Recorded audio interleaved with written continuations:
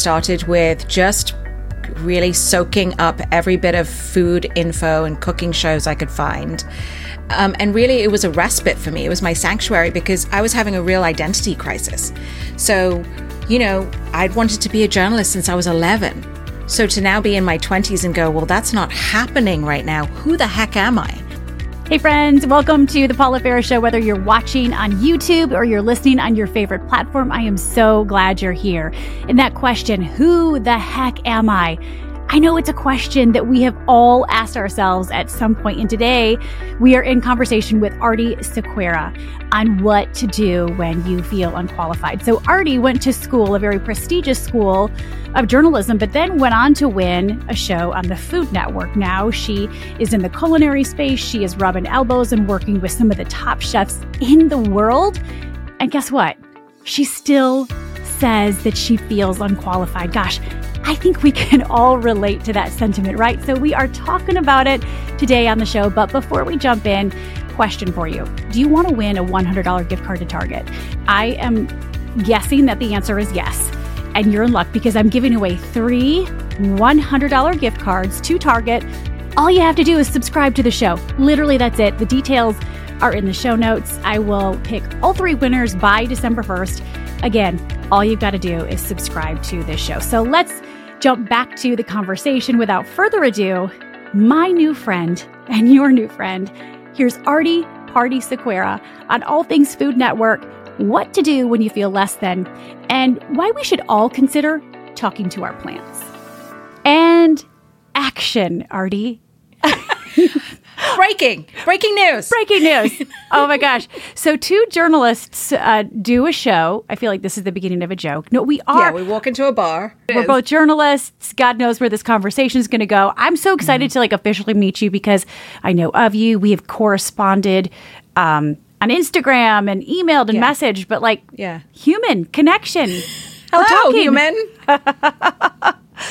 Okay, Aarti, so Sequeira, that's how you say your last name, right? Sequeira. Mm-hmm. Sequeira. Okay, I'm sure you get all kinds of pronunciations. Oh, yeah. And by the way, it's Portuguese, so even I'm saying it wrong. It's Portuguese. Okay, now this is a whole nother layer because you were born in India, raised in Dubai, educated at a British school, but the name is Portuguese?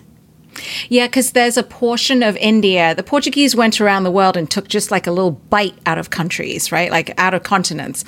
Africa, India, there's a part of China, I think even. And so the part of India I'm from was originally Portuguese. Oh, it's so fascinating. Mm-hmm. That is so fascinating. Okay, so this is going to be an exciting conversation because I've got to figure out, you went to the Medill School of Journalism, which is a very prestigious school of journalism, Northwestern University in Evanston, Illinois. Mm-hmm. And now you're a internationally known cookbook author. How do you make this turn? So let's start, though, at the very beginning. Okay, baby Aarti. Again, born in India and raised in Dubai. Mm-hmm. So how long were you in India? How much time did you spend of your childhood? I spent about 3 months in India before my mom went back to Dubai. They were already in Dubai. Gotcha. So Dubai still really feels like my home because from 3 months old until 18 years old, that's where I lived. Okay. And when you were in Dubai, you were educated at a British school, correct? Mm-hmm. Okay. Yeah. So you called Dubai home or where you are now? Honestly, I'm I'm a 3rd, 4th, 5th culture kid. Yes. So that's the thing for me that comes out when I cook and sort of the things that I'm interested in. There are so many cultures whirling around in my noggin. Mm. And so even if I don't really have a place that I consider home, I suppose the States now is my home. Mm-hmm. Whenever I would cook, that's when it would sort of coalesce into, here's who I am. Mm-hmm. Because it would be this sort of mishmash of things like fish tacos, which are Californian, but also Mexican with Indian seasonings with, you know what I mean? It would all kind of come together. It's a melting pot. I love it. I love it. So I am hoping that your wonderful gift of cooking rubs up on me just by proxy because I don't enjoy it, and I'm not good at it, but I can get by in the kitchen. HelloFresh, like meal delivery, that is saving me right now. Like literally the other night, my kids were like, HelloFresh, and by the way, this is not a sponsorship, but HelloFresh, if you want to sponsor this, like go ahead, because my daughter was like, it is saving our family because we don't. I think as a mom, you're like, oh, what are we having for dinner? Yes. That's a huge mental load.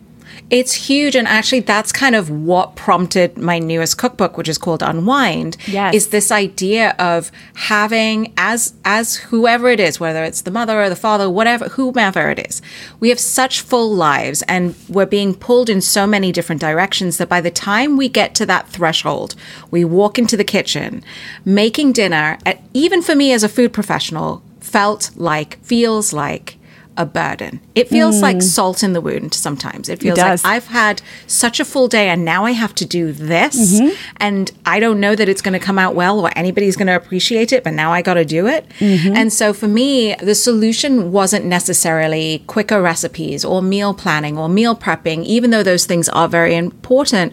For me, it required a change of heart. And I learned that lesson from this Indian woman that had a market on the west side of LA. I used to live in LA. And I went to go buy spices from her all the time and called her Auntie.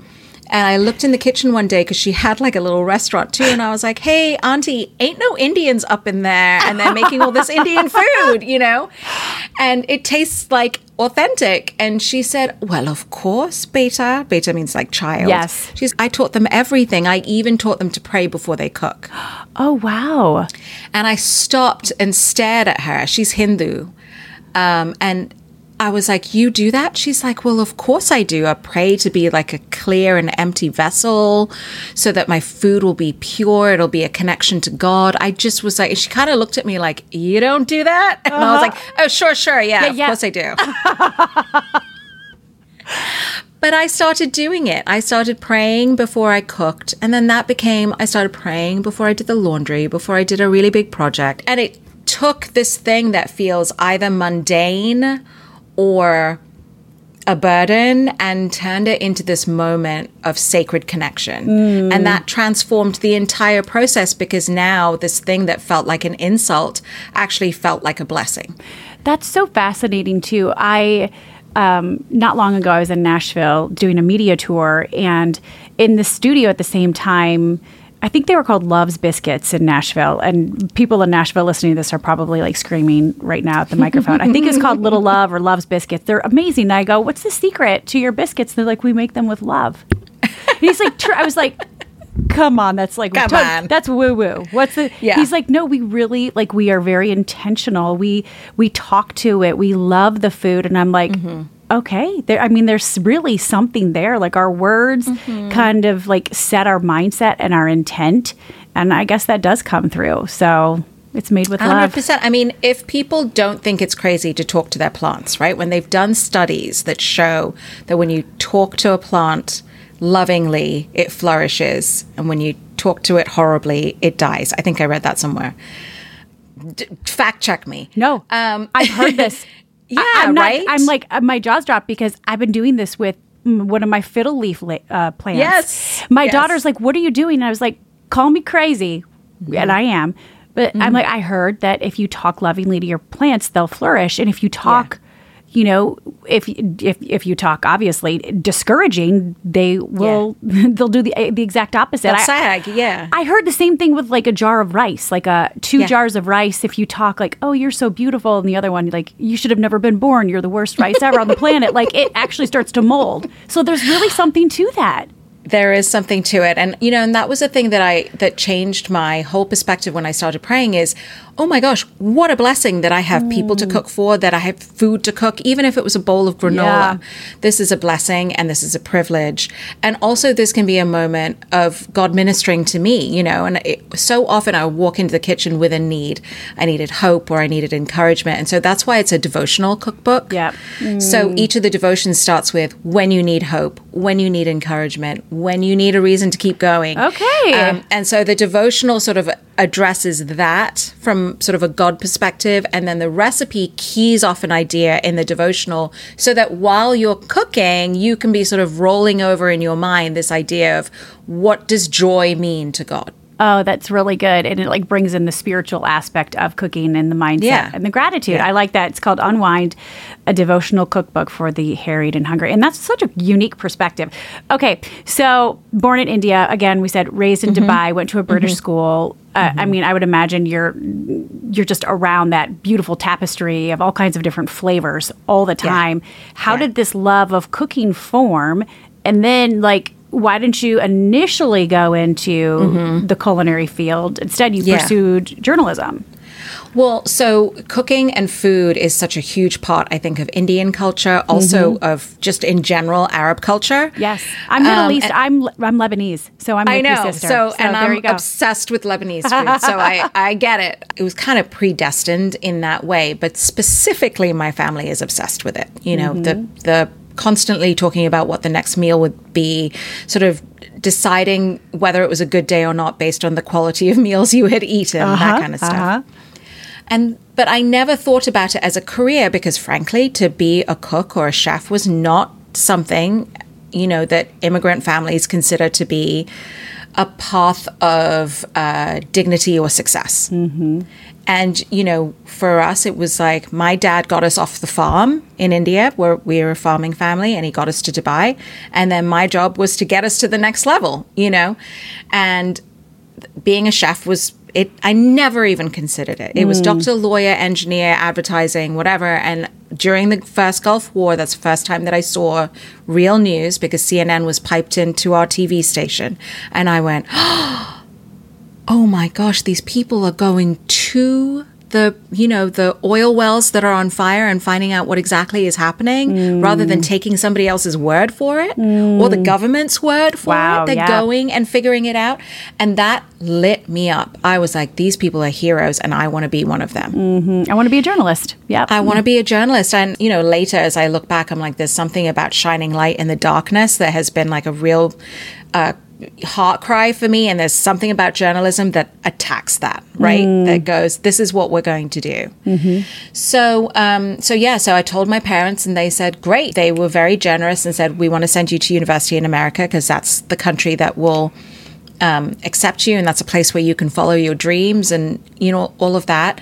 And so I chose Medill and thank goodness they said yes. It's a very prestigious school of journalism, by the way. I was way out of my league, Paula, when I got there. I was like, these kids, oh my gosh, I didn't understand the level of passion that was available. You know, it is an American thing. It really is. It is, yeah. So I did that, and then I even got to work at CNN for a number of years as a producer, and I just thought, well, that was easy. I didn't have to hustle at all. My dreams come true. I'm not a reporter, which is what I wanted to do, but I'll get my way there, and I was making reporters' tapes and all that nine. And then I got married, which my husband always hates when I say it that way, but I did. I got married, and he's an actor, and he lives in LA. I got married. Everything fell apart. He's like, please figure out a different way to tell that story. But he was an actor living in LA, and I thought, well, there's news everywhere. I'll move to LA. And unfortunately, you know, for me, there wasn't news everywhere. You know, God was just shutting one door after another, doors that everybody else thought were a sure thing for me. There were jobs that I was already doing in a freelance capacity that I didn't get as a full-timer. And people were like, what? And I was like, I know. And I just, in retrospect, it wasn't that I wasn't good enough. It was that God was like, I need you to go in this direction and you're not going to go this way unless I shut the door. Yep, totally. So maybe a different way you could say that is, and then I found the love of my life and we decided to move to LA and it just, the doors closed in LA, right? That's hilarious. And then I got married. Listen, we've been together since we were 18, so Stop it. How many years have you? So how long have you been together? Now people are going to be like doing math. I'm sorry. No, it's fine. I'm 45. Okay. So however many years that is, 25, 27 years. Yeah. Wow. Holy cow. Yeah, it's been a long time. I've been with my husband since I was 21, and I'm 48. So oh my gosh. Yeah. So 27 years. We've both been with our. Wait, is that wait? 21 minus 48. 27. Yes, we've both been with our spouses for 27 years. That's amazing. Stop it. That's crazy. That is awesome. Okay, so the doors kept closing, and even though you have this passion for journalism and you have a passion for telling the story, like where did things shift? Like what was, okay, so we know that like you have been a judge on like, I looked at all of the shows you've been a judge on: Holiday Wars, Halloween Wars, Candy Al, Luda Can't Cook, which has got to be amazing. Guys Grocery Game, Supermarket Stakeout, Christmas Cookie Challenge. You've cooked in competition and emerged victorious on Chopped, Cutthroat Kitchen, and GGG. You've worked alongside Guy Fieri in Guy's Ranch Kitchen. I mean, the list goes on and on and on. And so, like, what was your big break in cooking? How did you decide to even go for that? You know, it was one step after another, one foot in front of the other. It started with just really soaking up every bit of food info and cooking shows I could find. And really, it was a respite for me. It was my sanctuary because I was having a real identity crisis. So, you know, I'd wanted to be a journalist since I was 11. So to now be in my 20s and go, well, that's not happening right now. Who the heck am I? Right. Simultaneously, we were going to church and I was starting to really understand the gospel because I'd grown up Catholic, but it didn't really hit.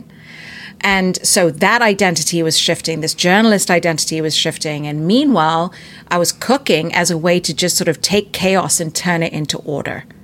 And so that was really, it was therapeutic for me. So I went to a little cooking school. I interned at a restaurant. I was simultaneously working on a documentary about the genocide in Darfur. I was doing all these different things. And I started making my own cooking show on YouTube. It's still on there. It's called Aarti Party. And it's a cooking variety show. It's the best name. It was my husband's idea. Yes. I thought it was so stupid, but it took off. You know, he just throws it in my face forever now. Look how successful that was. Married. And then I got married. It all worked out, really. I mean, it really has all worked out. But I think the big break was taking a huge risk. There's a show on Food Network called Next Food Network Star. And if you win this show, you get your own cooking show. And 3 different people from 3 different areas of my life said, you need to try this show out. And I said, I've watched a couple episodes of that show and I will be humiliated because I know that I don't belong there. So why would I put myself there? And I really just felt so compelled by heaven to do it. Wow. You know, I could not say no. And I just kept taking small risks one after the other. Oh, I'll just make a video and send it in. Oh my gosh, the phone's ringing and it's a New York number. I'm not going to pick it up. But it was them saying, hey, we'd like you to go to the next round. Oh, okay, then I'll just go and do the interview. Oh, okay, now they've accepted me. Okay, now I'm going to go shoot the show and I'm going to go home in the first episode. Nope, I'm still here. And finally, there were 3 left and they picked me. And that's what started everything. Okay, you guys, I'm not going to tell you about something unless I really love it.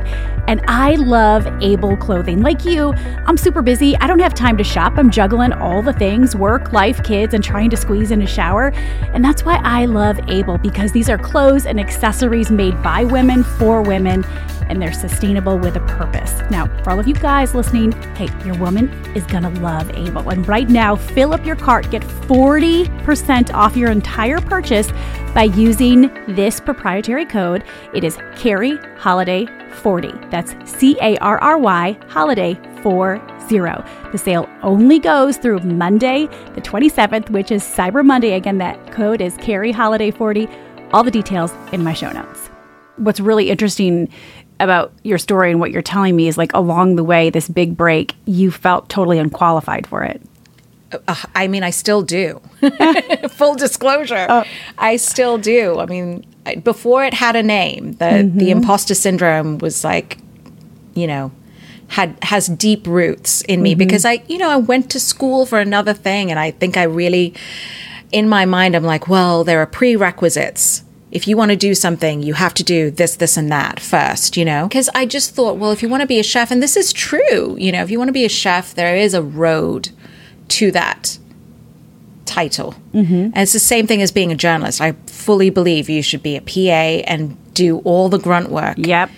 because you'll never appreciate the job of being an anchor or a reporter and take it seriously unless you know everything that's involved to get you to that place. Totally. And so I felt like I skipped so many steps to get here, but I'm so grateful for it. And so people are always like, wow, you're just like so joyful. I was like, wouldn't you be if this was your second chance? Yeah, and you're totally. like, I can't believe I get to do this every day. So you didn't yes, you turned to cooking just for therapy. You didn't go to like culinary school. You didn't necessarily have a degree, like a culinary degree or whatever they call it. This is how much I know about the kitchen. Yeah, and it's a the whole culinary profession. degree, you're right. But you just had a passion for it and the doors kept opening. And I love that it was your husband. You just said you shot this YouTube cooking show, Aarti Party, and your husband was actually behind the camera, wasn't he? He was filming it. Yes. And he's the one that said, you got to send this in. And then you started, who did you send it into? The Food Network? And then they called you right back? Yeah. Pretty much with it. He's been supporter number one. I mean, I know that it's trite to have a supportive husband, but fully 100%, I would not be doing this without him because he was the one who said, you know, they had like a cattle call and you could stand in line on Sunset Boulevard. And he's like, no, you're too good for that. We're going to send a video in and you're going to go. Wow. He was the one that paid for me to go to this like semi-professional cooking course. That was him. He was the one that said we should do this cooking variety show and I'll shoot it and you edit it. You know, he's just been the person that's believed in me so much more than I've ever believed in myself. That's awesome. And then you go on to win season 6 of the Food Network Star, and kind of the rest is history. You've got a couple of cookbooks out now, and like I said, you've been the guest judge on 3 million shows, and you have all kinds of projects in the works, and you're in demand. You are telling stories. You're on camera. It's different though, and that's what's really cool. You know, your talents and gifts were used at a different capacity. Like, I mean, they're still your talents and gifts, but how you thought they were going to actually 100%. Be utilized are totally different. And it's all because of your husband. So it's all because you got married. And then I got married. Because I got married. This has been awesome. I want to ask you real quick, and then we're going to go into some viewer questions. So what advice do you give to somebody who is looking for that big break or might be like you? They're in the middle of this big break and they're like, I don't feel worthy of this. Yeah. What advice do you give them? Well, so I would say do the work that you can do. So for me, it was read every cookbook, watch every cooking show, practice in front of the camera, just absorb as much as you can. Okay, you may not have had years of experience. You have time right now. So use that. You know what I mean? Because you can't walk in there with any sense of entitlement. Yeah, I think that's right. You know, I just don't, whether it works or not, I just don't think it's right. And at some point it's gonna blow up. So do the work that you can do right now. And then for someone who's in the middle of it and feels imposter syndrome, and I think we all do, that's my message is we all do in one way or another. Absolutely. I mean, and I'm working with some of the biggest names in food, and my highest joy is to sit down with them over a cocktail, whatever, and actually find out about them. Who are you? And at some point they will say, oh yeah, but I'm not as good as so-and-so, you know, or yeah, but you did this, so that's why you're doing so well. And I'm like, you know, there is a lie. I don't know why, but there is an aspect of all of us that goes, well, I don't actually deserve this. Now, I think that that's a spiritual thing because there is an aspect of what God offers us that none of us deserves. And that's actually kind of what we're tapping into. And if you are sort of in relationship with God, then I feel like that kind of takes care of imposter syndrome to a certain extent because you're like, yeah, dude, I don't deserve any of this. Yeah. You're empowering this whole thing. I'm just a vessel anyway. But but imposter syndrome almost always hits the most successful people. Even when I was, you know, at GMA at the top of my game, even like the top anchors that I was working next to were like, I get nervous. I feel like I don't belong here. Yeah. So it always affects the most successful. And yet it makes us feel so isolated that we're the only one that feels like that. Yeah. Okay. So Aarti, you've been real open. And then we'll go to a couple of your questions and wrap things up. Real open about postpartum depression. Yeah. Something that affects so many mothers. It affected me in my third pregnancy, not my first or my second. What stigma do you want to really push against when it comes to postpartum. Mm-hmm. Yeah. Well, first of all, I would say it affects 1 in 7 to 1 in 8 women in America. So you're not a weirdo if you feel like something's not right. And same as you, it could not have happened your first 2, and then boom, it comes in on your 3rd. So the first thing I would say is there's nothing wrong with you, but something is wrong. That's good. That's a huge distinction. Yes. You haven't done anything wrong necessarily, but something is wrong. Your brain chemistry is off. Your body chemistry is off. Don't try to white knuckle it on your own. The thing about postpartum depression, and I think a lot of mental illness, is that it says, hey, go be by yourself. And it forces you into isolation, which is the number one thing that will make you worse. Mm-hmm. So for me, I looked at postpartum.net. That was my lifeline. They have, they call it a warm line that you can call and leave a message. And they have resources all across America. So I got myself into a support group. They have names of therapists who work on sliding scales if money is an issue. But there are so many more resources today than when I had it. And even then, they were like, we have more resources than when the previous generation had. But my number one thing that I would say is you don't have to do this alone. Please don't do it alone. And also recognize, because I know listen, I took medication. There's no shame in it. But the medication is just takes the floor out, right? So you don't sink quite as low when you fall. It preys on very real issues. And those are the issues that you need to work on. The medication will not make those issues go away. So for me, my imposter syndrome leaked over into motherhood. I'm not meant to be a mother. This baby's better off with somebody else. Lord, why'd you give me this baby? All those things. I'm ruining her. That was my constant.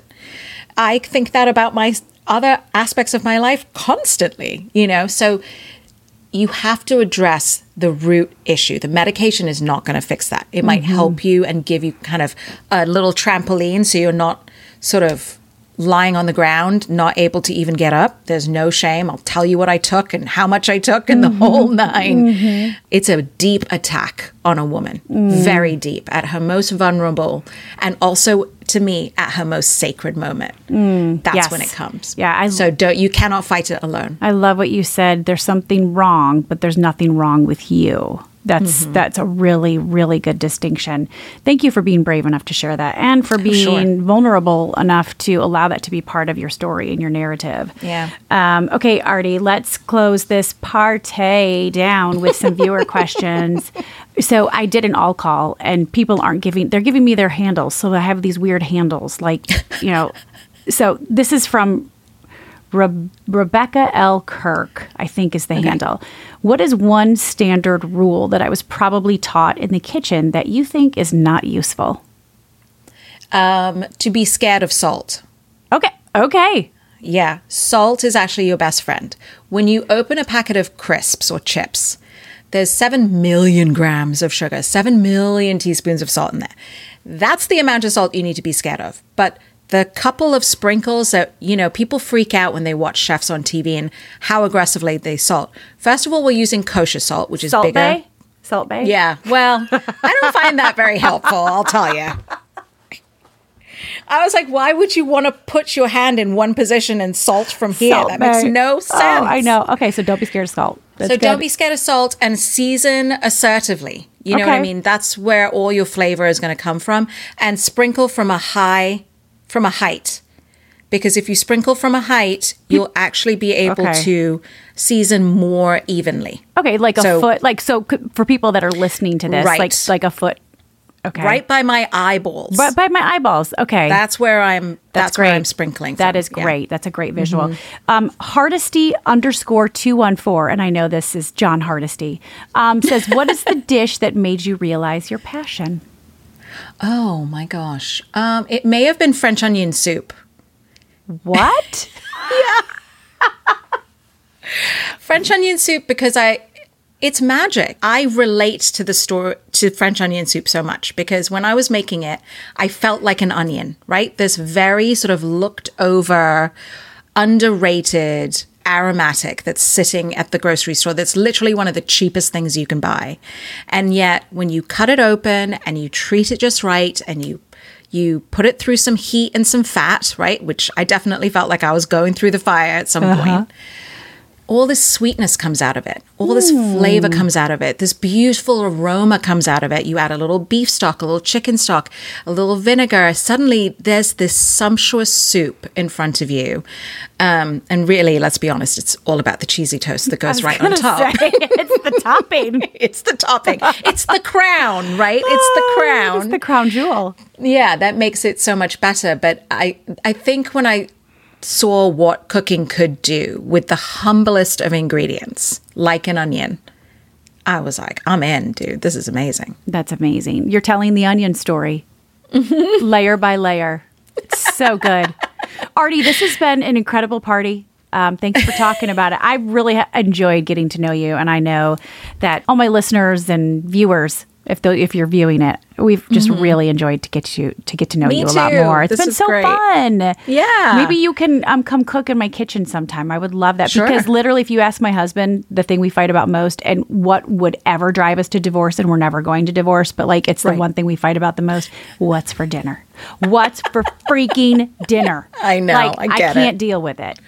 I get it. I know. Well, if I could take some of the tension out, every chef I know, after they cook these really elaborate dinners at their restaurants, will come home and make noodles and butter. Or they will make really simple, elemental food. I think their palates are just blown, by the time they get home. But the food itself is part of it. The fact that you're breaking bread with your family around the table, that's it. That's it. You're right. You're right. Don't get so consumed with what it is. It's the who, not the what. So 100%. Awesome. Thank you so much, Aarti. Thank you. God bless you. Thank you. You too. Bye. I bet you connected so much with Aarti. I know I did. And sometimes it's just nice to know that we're not alone in those feelings of inadequacy. I'm going to put all the links for her in the show notes, including a link to her latest cookbook. And a reminder, if you want to win a $100 gift card to Target, I'm giving away 3 of them. All the details in the show notes. All you got to do is subscribe to The Paula Ferris Show. Speaking of, next week on the show, I'm not exaggerating, one of the most fun conversations that I think I have ever had. You've probably seen this guy somewhere on some show. Rutledge Wood. He's the host of the very popular show on Netflix called The Floor is Lava. We were obsessed with that show during the pandemic. And we're going to talk about Rutledge's big break, how hard work and hustle led the way, all kinds of hilarity as we talk about it next week on The Paula Ferris Show. I'll see you then. Oh, one more thing. Is this still on? Yeah, it is. If you're watching on YouTube right now, hit that subscription button, or wherever you're listening, make sure you subscribe so that you don't miss a beat. And invite your friends. Let's spread the word and let's talk about it.